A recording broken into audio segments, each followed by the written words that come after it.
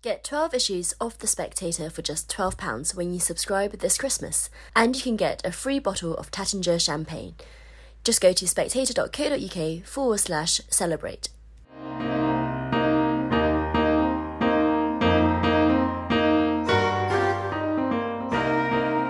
Hello, I'm Sam Holmes, and welcome to the special Christmas edition of Spectator Out Loud. This week, we've taken 6 of our favourite writers from our triple-sized Christmas issue to read their pieces to get you in the festive mood.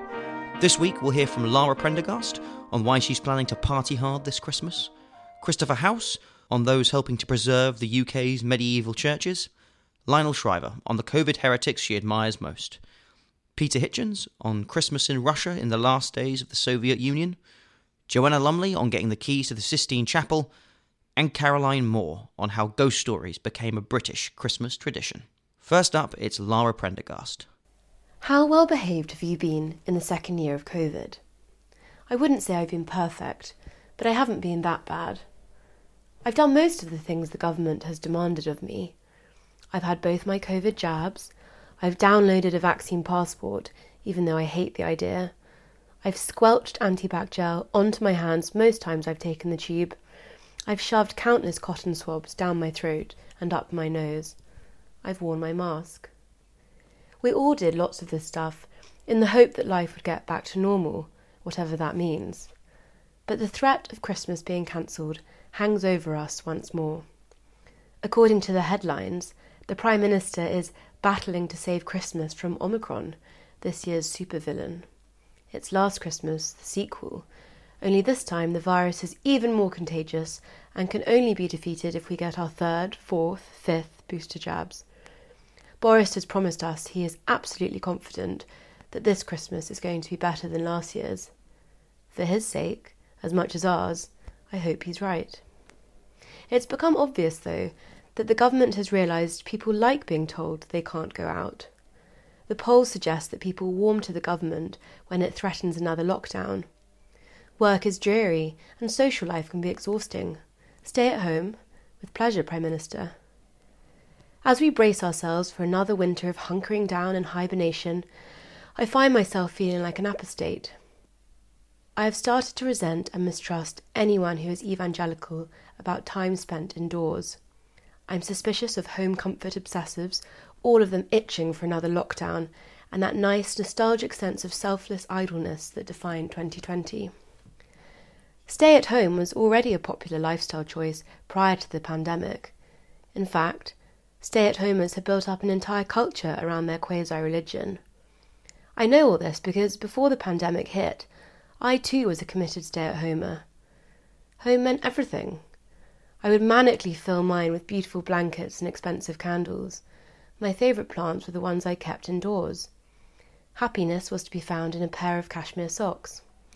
If you turned down the lights and squinted hard enough, you could convince yourself that you were living in a cute cottage in the snowy countryside, rather than a dinky flat in Zone 2.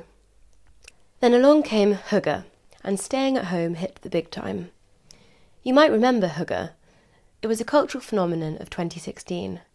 Hygge, which is both a noun and a verb, is the Danish term for the mythical pursuit of homeliness, and it was only pipped to the post for the coveted title of Word of the Year by another 2016 phenomenon, also focused on a mythical pursuit of homeliness, Brexit. For publishers, Hygge meant cold, hard cash.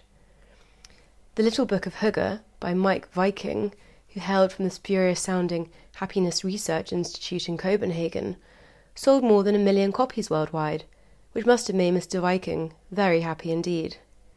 His book included a Hygge manifesto, outlining a 10-point action plan that implored followers to focus on presence, comfort and equality in order to make their lives more Hygge. What the rise of Hygge spoke most to, though, was a belief in the benefits of staying at home as opposed to venturing out. You couldn't Hygge properly if you were too far away from your kettle. Thanks to social media, staying in became a way of showing off. You could stylize and photograph your interior life and enjoy the rewarding likes on Instagram without leaving your velvet-covered sofa. Fast forward to early 2020, and the stay-at-homers suddenly found themselves gloriously vindicated. The pandemic led to Hygge becoming state-sanctioned. I should have loved it, but I don't.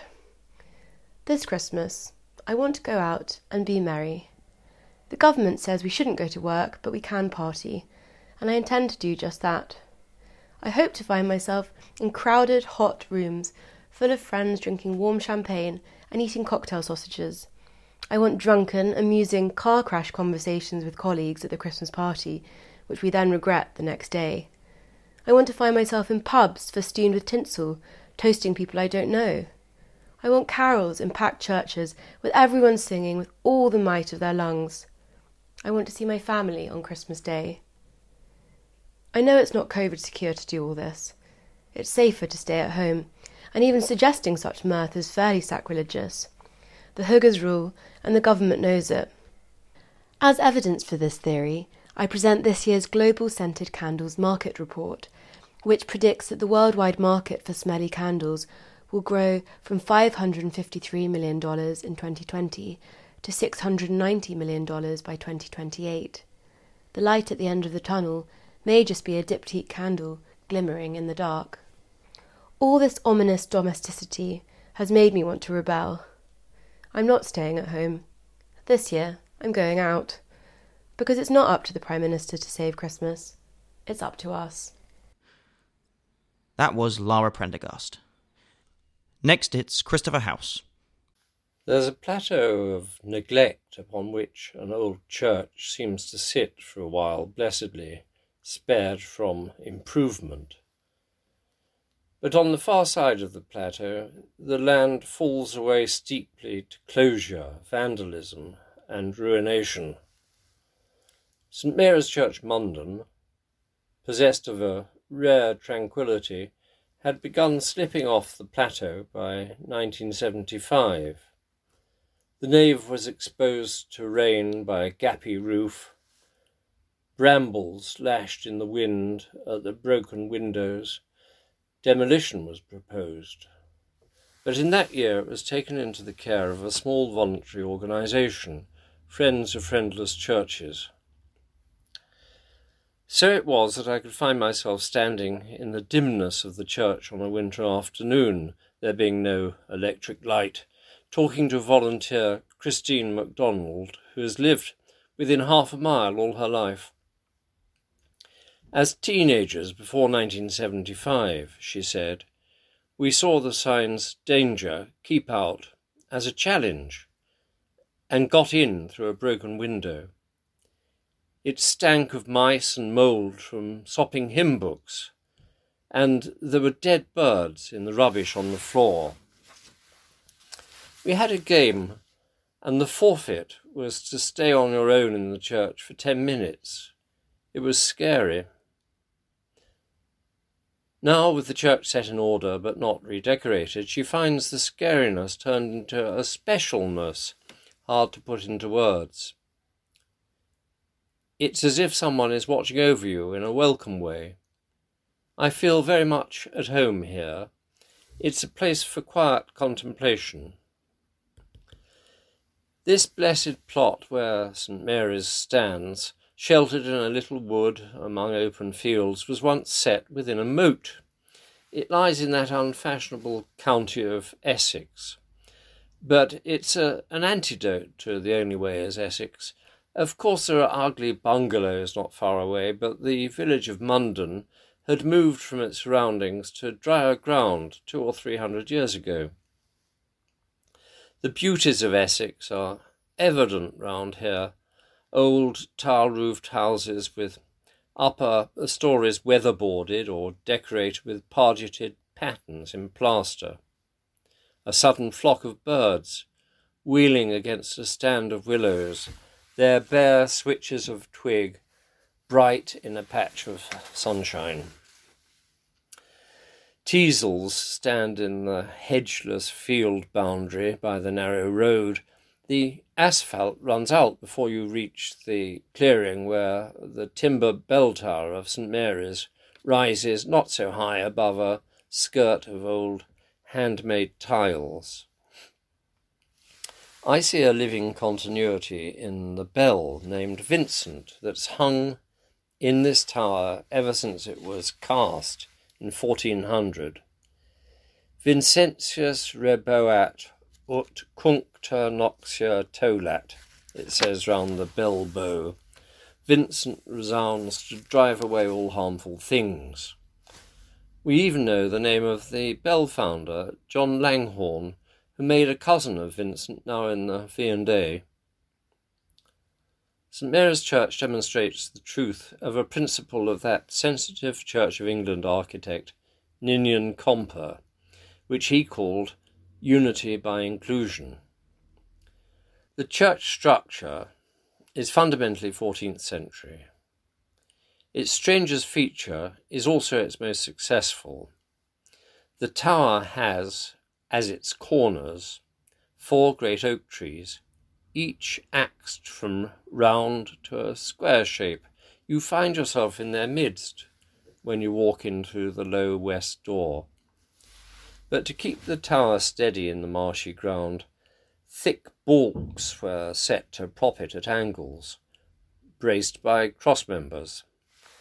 That structure produces what looks like a skirt of roof and a low wall from the outside. Passing under a stone arch, the visitor can see the red terracotta tiles sloping downhill towards the chancel via the small nave lined with 18 well-preserved Georgian box pews. We church crawlers like the look of box pews, forgetting perhaps the pain of thigh bones wedged onto their narrow seats for a long Georgian sermon. On the nave wall, above those pews, is a wonderfully preserved bit of painting from the 14th century, the head of a king with a medieval crown. This must be St Edmund, King of East Anglia and martyr, whose body was filled as full of arrows as a hedgehog has quills by wicked pagan Norse raiders more than 1100 years ago. Mundon is only 5 miles or so from Malden on the wide Blackwater, where in 991 the Anglo-Saxons fought the Vikings. It is celebrated by a poem of subtle insight written near the time. The point to notice is that the English, the East Angles, lost.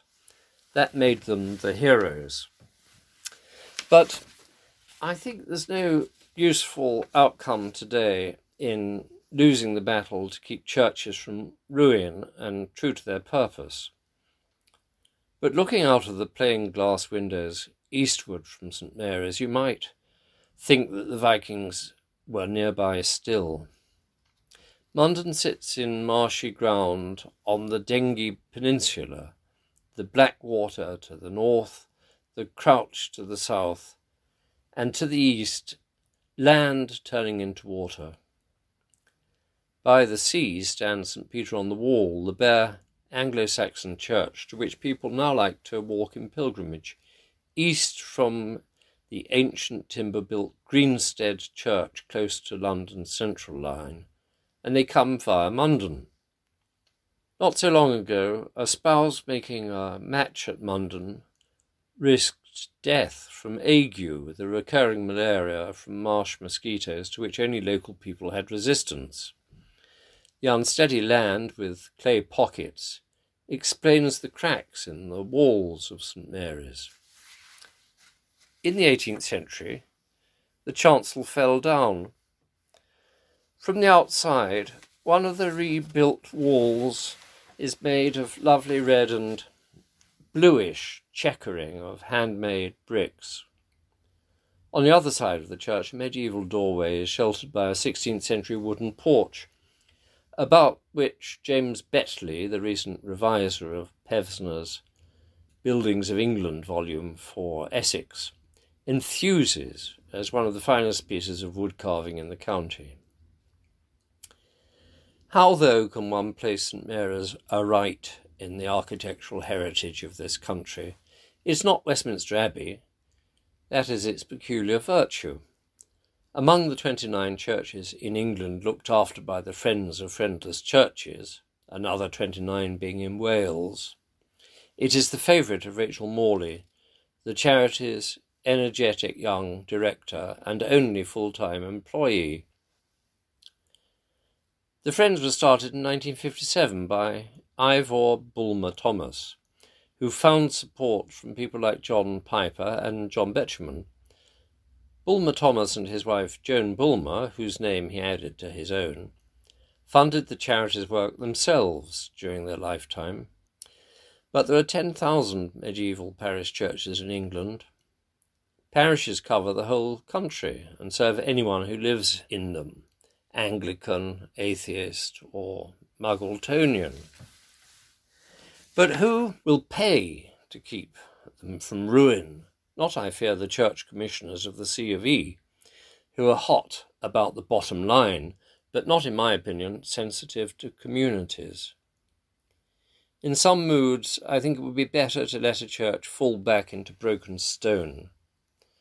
Grass, weedy pavement, brambles, buttress, sky, as Philip Larkin put it in Church-Going, rather than to turn it into an unwanted extra coffee shop or a house for a commuting executive. But then I look at a place like St Mary's, Munden, technically redundant, like a miniature windswept Torcello Cathedral in the Venetian lagoon, but freely open to visitors. And I'm glad that volunteers like Christine MacDonald keep it open for people and persevere in propping up its walls. That was Christopher House. Next, it's Lionel Shriver. A few years back, a hackneyed journalistic come-hither led me to a sober reckoning. Would I write about someone alive today whom I especially admire? I couldn't think of anyone I held in high esteem who wasn't dead. Either I was surrounded by mediocrities, or I was an ungenerous, withholding jerk. Keen to keep our Christmas issue nominally upbeat, not Shriver's strong suit, I'm pleased to discover that these days I admire a host of folks who aren't dead. Some are colleagues or acquaintances, others I've never met. While they don't all embrace the same catechism, they've one thing in common. They depart from established orthodoxy on COVID-19. What they share, then, is an anti-catechism.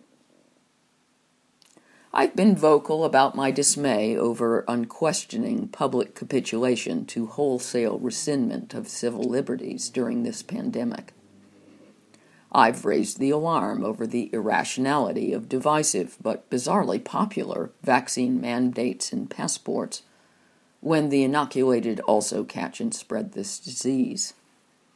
I've decried the collusion of government, big tech, and the mainstream media, all singing in such perfect harmony that they could go on tour as a Motown revival band.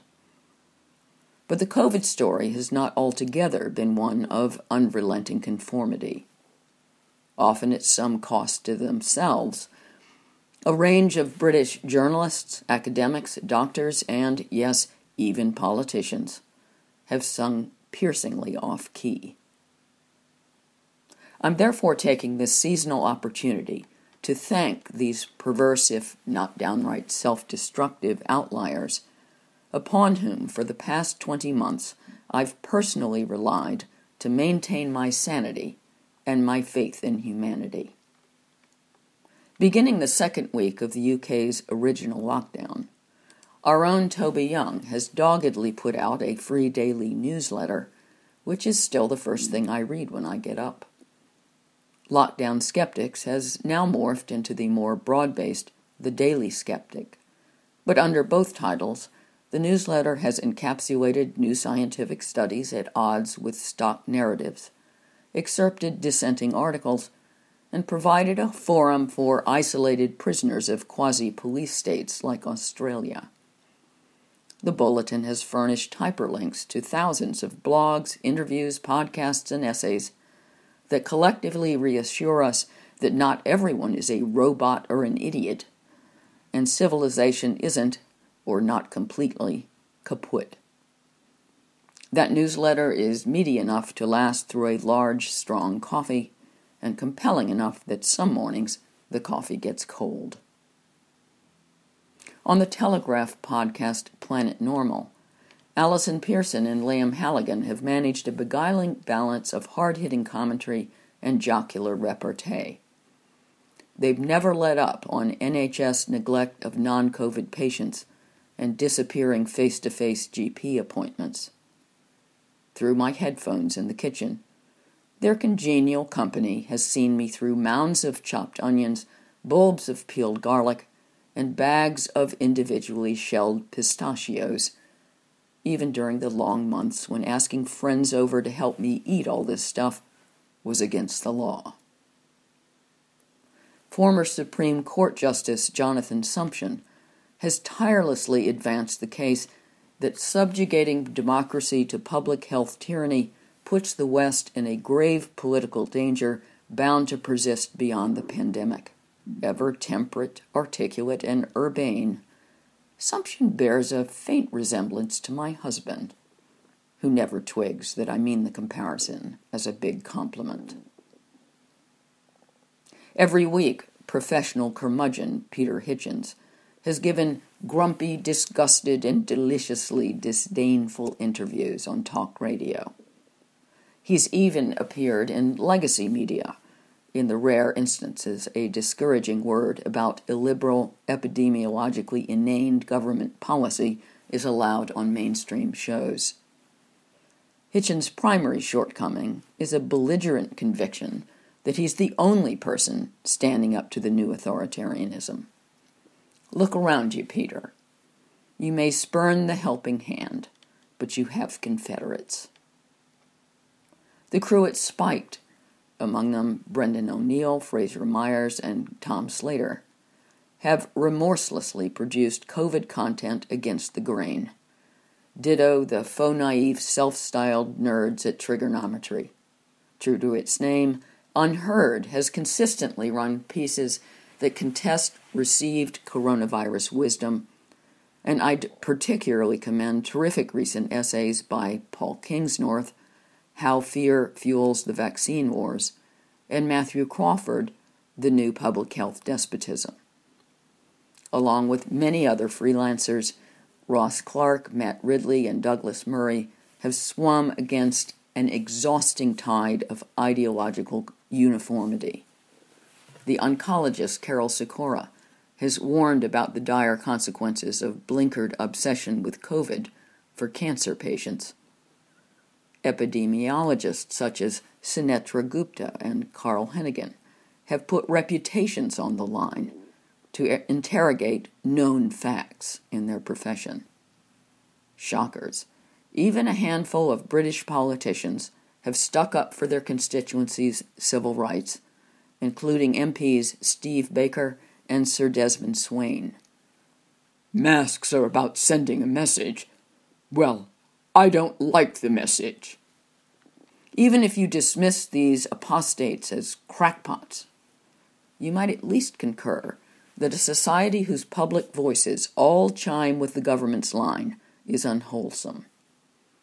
From now on, what constrains the state from imposing previously unthinkable restrictions on civil liberty to achieve whatever capricious end it wishes to attain? Are vaccine side effects underreported? Why do the double vaccinated account for so many infections? Do vaccine passport schemes achieve anything? Do school closures? What hard data supports mask wearing? Whatever their answers, the raising of such questions is in the larger public interest. For the most part, I've found the pandemic's lessons on human nature to be depressing. Lo, most people are easily manipulated through fear, so that citizens in seemingly stable, storied democracies can be persuaded to trammel their constitutions over the course of a few days. Most people contain a kernel of authoritarianism that only requires the right circumstances to germinate. Most people can be enticed to gleefully rat on their neighbors. Most people delight in viciously demonizing an out-group. Yet just this once, let's celebrate that everyone isn't most people. We haven't the space to pay tribute to all the dissidents who have demonstrated a rare capacity for independent thought during what long ago became a more political than medical crisis. But you know who you are. Merry Christmas, heretics. That was Lionel Shriver. Next we have Peter Hitchens. A Red Christmas, the last celebration of Christmas in the USSR. It was on Christmas morning in Moscow in 1990 that my daughter, then aged 7, realized that Santa Claus was not to be trusted. She had made the usual elaborate suggestions to him in a letter to Lapland. Perhaps that being posted from a frozen region, it would get through more readily. But when she came to rip open her gifts, the parcels did not contain the things she had hoped for. Instead, they were full of pale, oddly coloured and sometimes faintly dangerous Soviet products, breathing the last enchantments of the 1930s. Mrs. Hitchens had queued fiercely to buy these delights in the colossal Children's World department store, which stood just across the road from KGB headquarters. Christmas in the evil empire was different, you see, though not always worse. By the time we went to live there, at the end of the Gorbachev era, the festival was no longer actually banned in Soviet Moscow. Young pioneers no longer patrolled the wintry streets searching for subversive Christmas trees, as they had done in the early years of the Leninist state. The air no longer trembled with the sound of cathedrals being dynamited or of great bells being torn from their towers and spitefully smashed, as it had done in Stalin's day. There were even attempts to restore some of the many Orthodox churches and monasteries desecrated and befouled by use as warehouses or reformatories. The League of the Militant Godless, once a huge semi-official organisation dedicated to mockery and hatred of God, of priests and believers, had quietly vanished during the war against Hitler. God had, during that odd period, proved a useful comrade, at least as long as the war went on. He had been exiled and cancelled again since, but not with quite the same scorn as before. In any case, our Western Nativity Festival was far too early for those remaining Russians who had somehow managed to cling to faith during the long decades of murder, desecration, intimidation, and outright persecution. Orthodox Christmas, still governed by a more ancient calendar than ours, falls in early January. And in 1990, an Anglican Christmas in the Soviet capital was still a personal matter. St Andrew's Anglican Church, in Victorian times the centre of a thriving English community on the very borders of Western civilization, was still at that time requisitioned by a cold-hearted atheist government and forced to serve as a state-run recording studio. So it was just us and a tatty copy of the 1662 prayer book.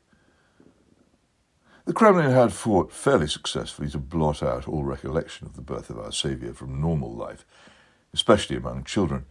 Instead, it had encouraged a huge celebration of the New Year just a few days before the Orthodox Nativity. Stalin had even abandoned his original attempt to eradicate the Russian Santa Claus, a hard-drinking, white-bearded character called Ded Moroz, Grandfather Frost, and his female subordinate, the Snow Maiden. People liked them too much, so the Communist Party had repurposed them to serve the new order. They were absorbed into the atheist New Year festivities, including a communist New Year tree that looked suspiciously like a Christmas tree, unless adorned with an official red star. The New Year feast was all-encompassing, impressive, and impossible to ignore. The street on which we lived was an immensely wide avenue built for giants. It roared day and night with dirty, spluttering vehicles, its centre lane much used by the Politburo's huge, snarling limousines. Yet even this highway fell silent for the holiday, and in that dark city it was astonishing to see the festive lights switched on, making it, for a few brief hours, as bright as a Western capital. But this was not our celebration. It was its enemy. I have disliked the New Year heartily ever since. So in 1990, our first Christmas in the Russian capital, and what would turn out to be the last Christmas in the USSR, our Western Christian arrangements were pretty much up to us in the few square yards we occupied. What were we to do to mark it out from the normal crazy days of Soviet life? We did not, as some expatriates did, believe in hurrying back home as often as we could. We had decided to live in Moscow, and we were damn well going to do so, apart from an annual few weeks in the summer. In those days, it was dangerous to the spirit to go home, even for a day or two. You immediately lost the hard carapace of grim humour and shared adversity built up over months of endurance, and you had to spend miserable weeks readjusting again on your return. Better, we thought, to stay and put up with it. You might in that way discover unexpected pleasures, and we did. We took family holidays in Samarkand or on the Black Sea, learned to bribe doormen and waiters at enjoyable Soviet restaurants, and went for weekends away in Leningrad or Kiev. My wife, the daughter and granddaughter of trouble-making journalists, was not dismayed by the twisted, corrupt, yet often thrilling confusion of dying communism. She had been with me several times into the communist world, which fascinated us. She had not been surprised the previous Christmas Eve to find herself taking down my report from Bucharest, dictated while I hid under the bed as tracer bullets went whizzing past my hotel. "Whatever is that noise?" she asked me at one point. She drove our mangled Volvo, rammed by a Soviet lorry and virtually impossible to repair, down the immense streets with their mad traffic and their vast craters filled with freezing chocolate-coloured mud, and did not mind. So contriving a family Christmas in the capital of the evil empire was just another task. And so to her we owed 2 very lovely Christmases, quite unlike anything before or since. The first and most moving was in our beautiful and illegally rented elite apartment, with its haunting views across the mysterious city, where our neighbours were mostly KGB high-ups, or worse. The Brezhnev family lived in a vast flat on the opposite side of the snowy courtyard, patrolled by a severe neighbourhood watch of beaky Russian grandmas. My wife had managed to make this slightly sinister location into a home for our small family and a place of hospitality for other Westerners sharing our adventure. I can't now work out exactly when our Christmas dinner was supposed to be in 1990, because it was delayed and disrupted so many times, as I and our guests had to repeatedly rush off to the telephone. The Congress of People's Deputies was in session, and for the first time was functioning quite like a real parliament. And the 25th of December was just another day of unpredictable events and news. It was sandwiched between the melodramatic resignation of the Foreign Minister, Eduard Shevardnadze, warning that dictatorship threatened, and the appointment of the sinister clown Gennady Yanayev as vice president. Shevardnadze was right to worry. A few months later, Yanayev, drunk and trembling, would lead a Stalinist putsch. The fall of the Soviet Union seems inevitable now, but it didn't then. Communist spite and violence were seething among the old guard of the KGB, our neighbours. Some would kill rather than let go of power. A few days later, I would see horrible violence in Vilnius as the old Bolshevik monster showed it was not yet dead.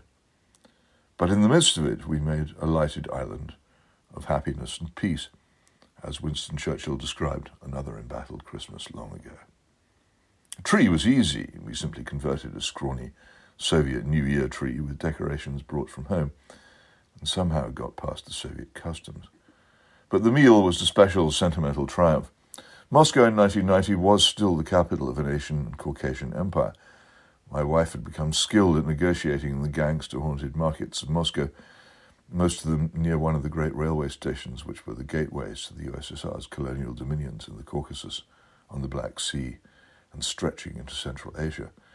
The people who sold at these markets were generally the people who had grown and prepared the produce and travelled hundreds of miles by train to make a small profit from privileged Muscovites.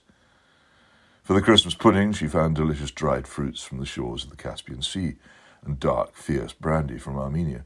These were the old-fashioned, more potent tastes of a less modernized world, such as our grandparents might have known. It was beyond doubt the best Christmas pudding I've ever eaten.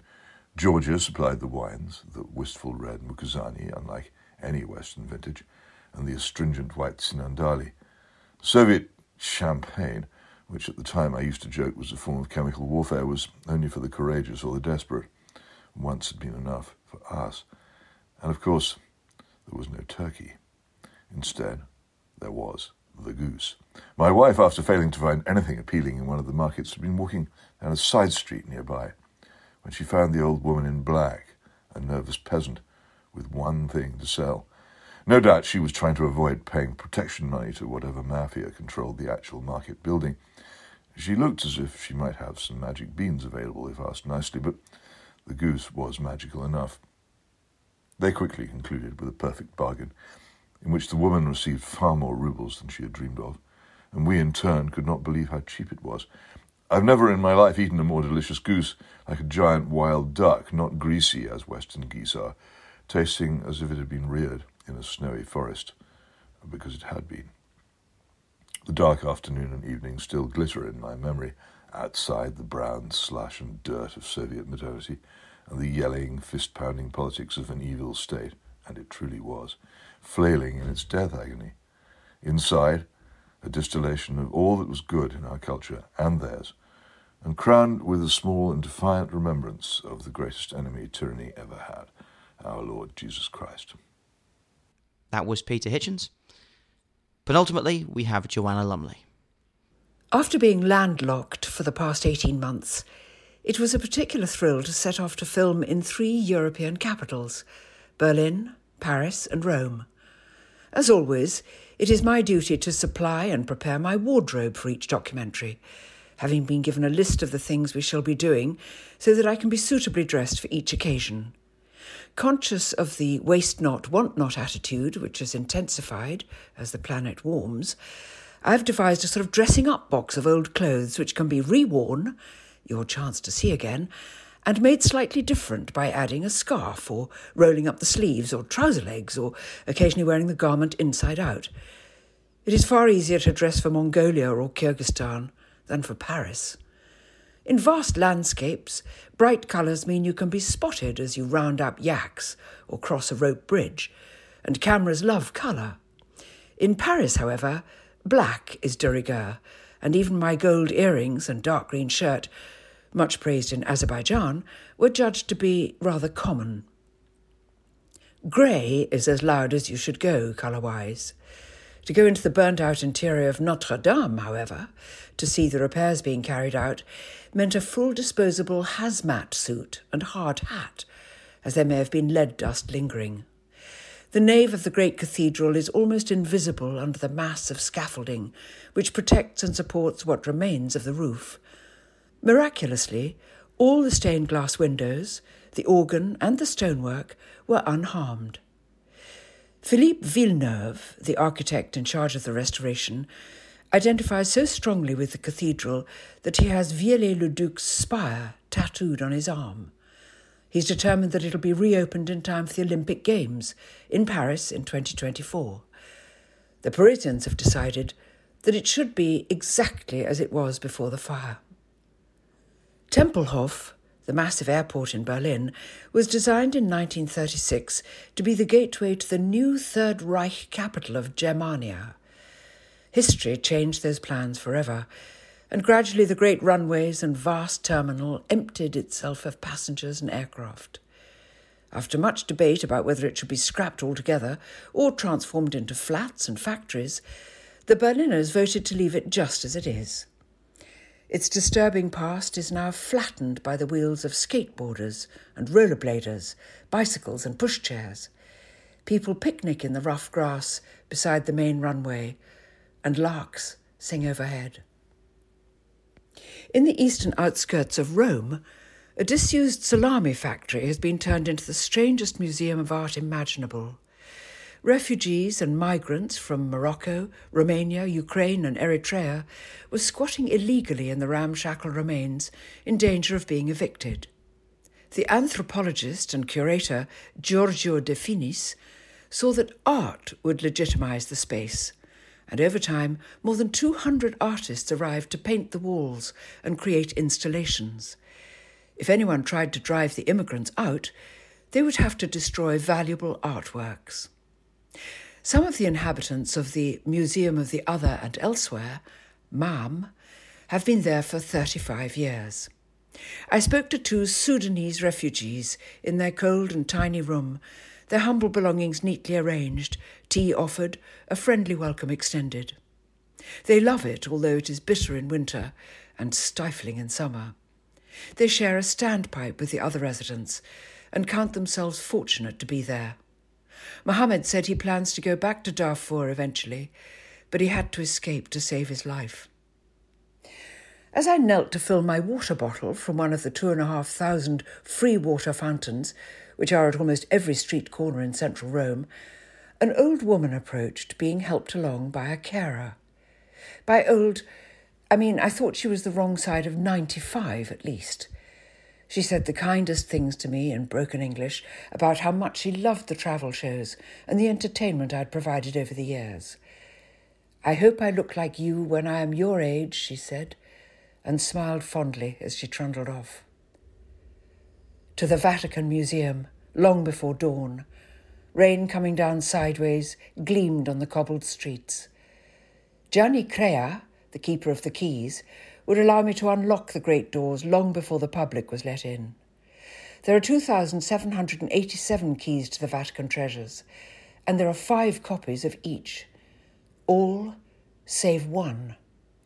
There is only one key to the Sistine Chapel, and it's kept in a sealed envelope, in a locked safe, in a bunker, behind locked doors. We followed his torch, jingling and rattling like Mr. Bojangles, as we scurried along the 7 kilometres of indescribably rich corridors and galleries, me holding the precious Sistine key in its envelope.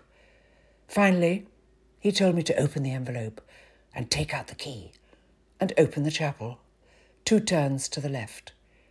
We went in. His torchlight swished over Michelangelo's miraculous paintings in silence. I was born under a lucky star. That was Joanna Lumley. And finally, Caroline Moore. Ghosts of Christmas Past. A chilling Victorian tradition. "A sad tale's best for winter," says little Mamilius in The Winter's Tale. "I have one of sprites and goblins." He is dead by Act 3. Ghost stories have always been best told on a midwinter night, preferably aloud, in a group drawn close together around a blazing fire. Pleasure comes from awareness of the icy cold and dark hemming our small convivial light. There is a particular frisson in the contrast between in here and out there, between the snug us and a possibly malign them, the known and the unknown. And Christmas Eve, traditionally, was the time to swap ghost stories, drawing upon the early Christian notion that spirits and demons had a peculiar freedom on the night before an especially holy day. Halloween, the night before All Hallows or All Saints' Day, has now usurped this licence, but in Victorian times, as Jerome K. Jerome remarked, the average orthodox ghost does his 1 turn a year on Christmas Eve and is satisfied. The oral tradition of telling ghost tales at Christmas had become literary orthodoxy in Victorian times, thanks to Charles Dickens, and to the extraordinary proliferation of periodicals in the 19th century. Many of these imitated household words in producing a special ghost-filled Christmas issue. The genre rapidly spawned clichés. Many of the innumerable stories in the back numbers of these magazines are the Victorian equivalent of Christmas repeats upon television. And the feeling of familiarity is not helped by the fact that so many ghost stories are themselves tales of ghostly reenactments, repeats of repeats, as it were. If a murderous event is supposed to recur year after year, it can lack tension, which has to be whipped up by lashings of Gothic melodrama. Luminous skulls, chains, dripping daggers, shrieks, haunted organs, hidden chambers, and monks' habits are stock in trade. Lost wills, buried treasure, and unburied corpses prey upon the minds of the departed. Most ghosts haunt ancient houses and prefer to appear to guests, though ancestral curses and banshees snobbishly stick to titled landowners and their heirs. Guests who are given a bedroom in the West Wing or the Yellow Chamber may be unsuspecting, in which case they often do not first realise that the ghost is a ghost at all, or sceptical, in which case they deserve to be dosed with something much, much nastier. Side effects include Marie Antoinette syndrome, palsy, madness and death. In an overcrowded market, originality became difficult. In Thurloe's Ghost Story, by John Kendrick Bangs, the narrator has a deadline looming to provide a Christmas story for the idler. The psychological darkness from which his supernatural visitations come is writer's block. As the narrator says, attempting to spur himself on, most Christmas stories provided were neither original nor even especially Christmassy. The usual ghostly tale, merely with a dash of Christmas flavour thrown in here and there. There are stories, however, in which Christmas is central to the atmosphere, and some writers, too, who rise above snug cliché and reinvent the ghost story to make us realise that the darkness may, after all, not be out there, but within us. Christmas provides good starting points for horror. There is the weather. There is snow, of course, cutting off all communications, fingering the window panes. "I am afraid we shall have a terrible winter," can be said in a strange kind of meaning way.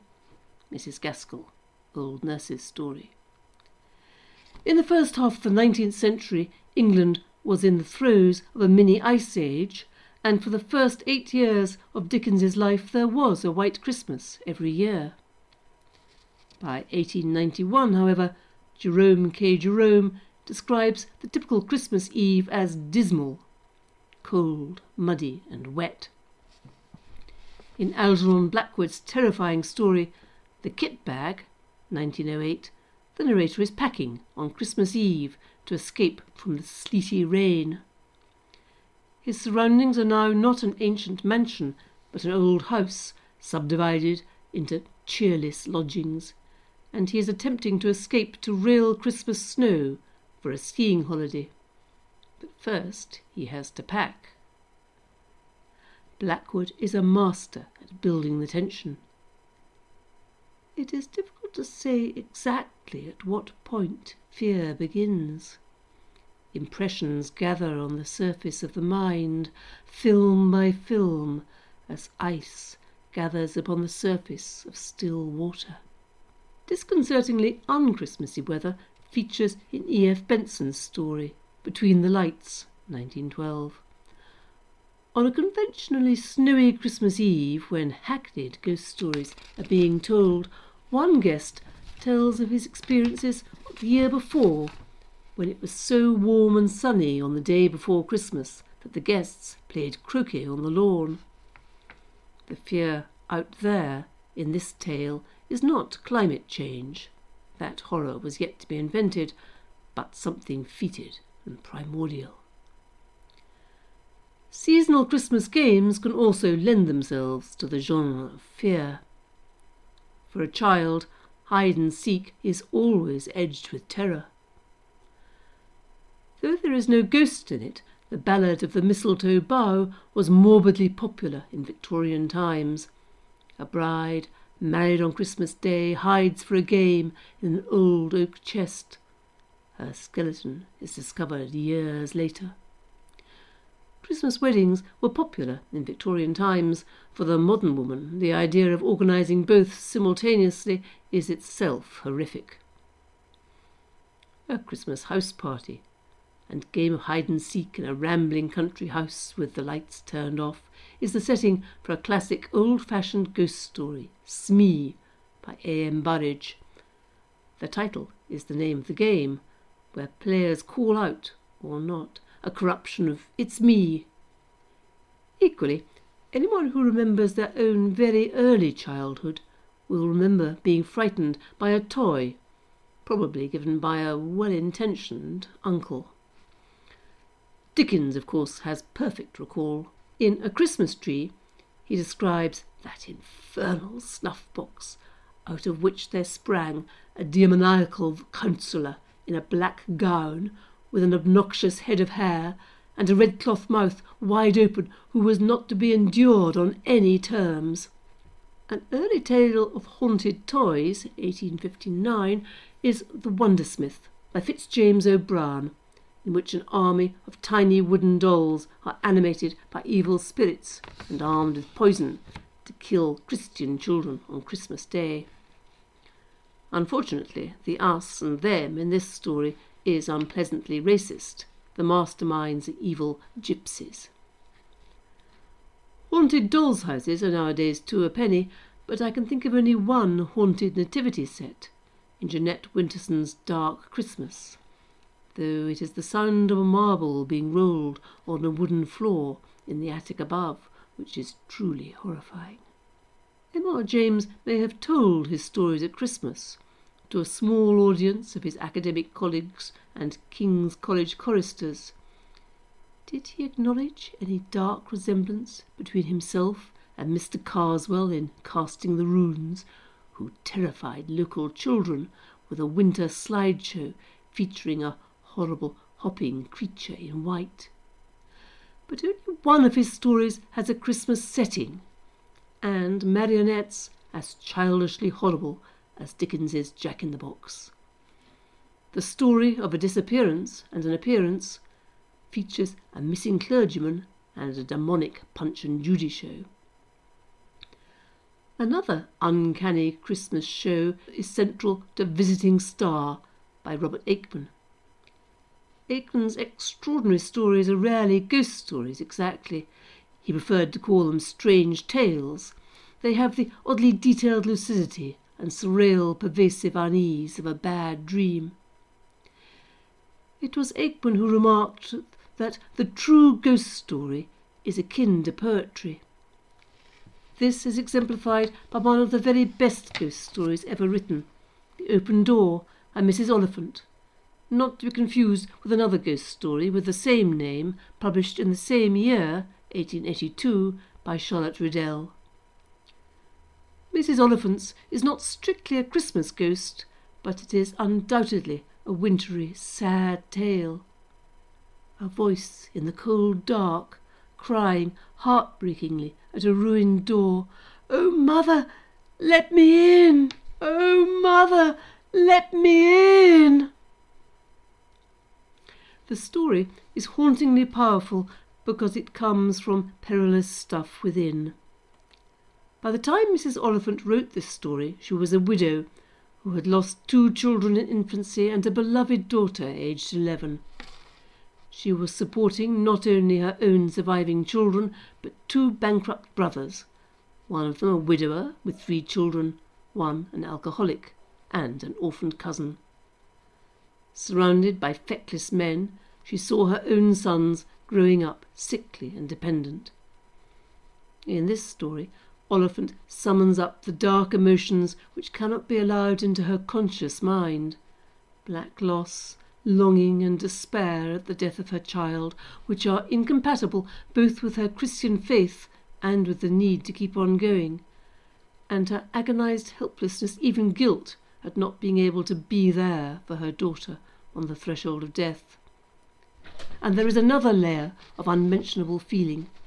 In another of her stories, New Year's Day, the underlying guilt is a parental failure in the upbringing of her sons, and the ghost in this story was in its past life, like her own boys, weak and easily led away. Ghosts, it is often said, return because of unfinished business. It is the unfinished business within a writer's soul that creates the truest poetic ghost stories. That was Caroline Moore. And that's it for this week. If you enjoyed these stories, please pick up a copy of our Christmas issue in stores now. Also, if you subscribe to The Spectator magazine this Christmas, you'll get the next 12 issues in print and online for just £12. Not only that, but you'll also receive a bottle of Taittinger champagne worth £42. Join the party today at www.spectator.co.uk/celebrate. Have a very Merry Christmas and a Happy New Year.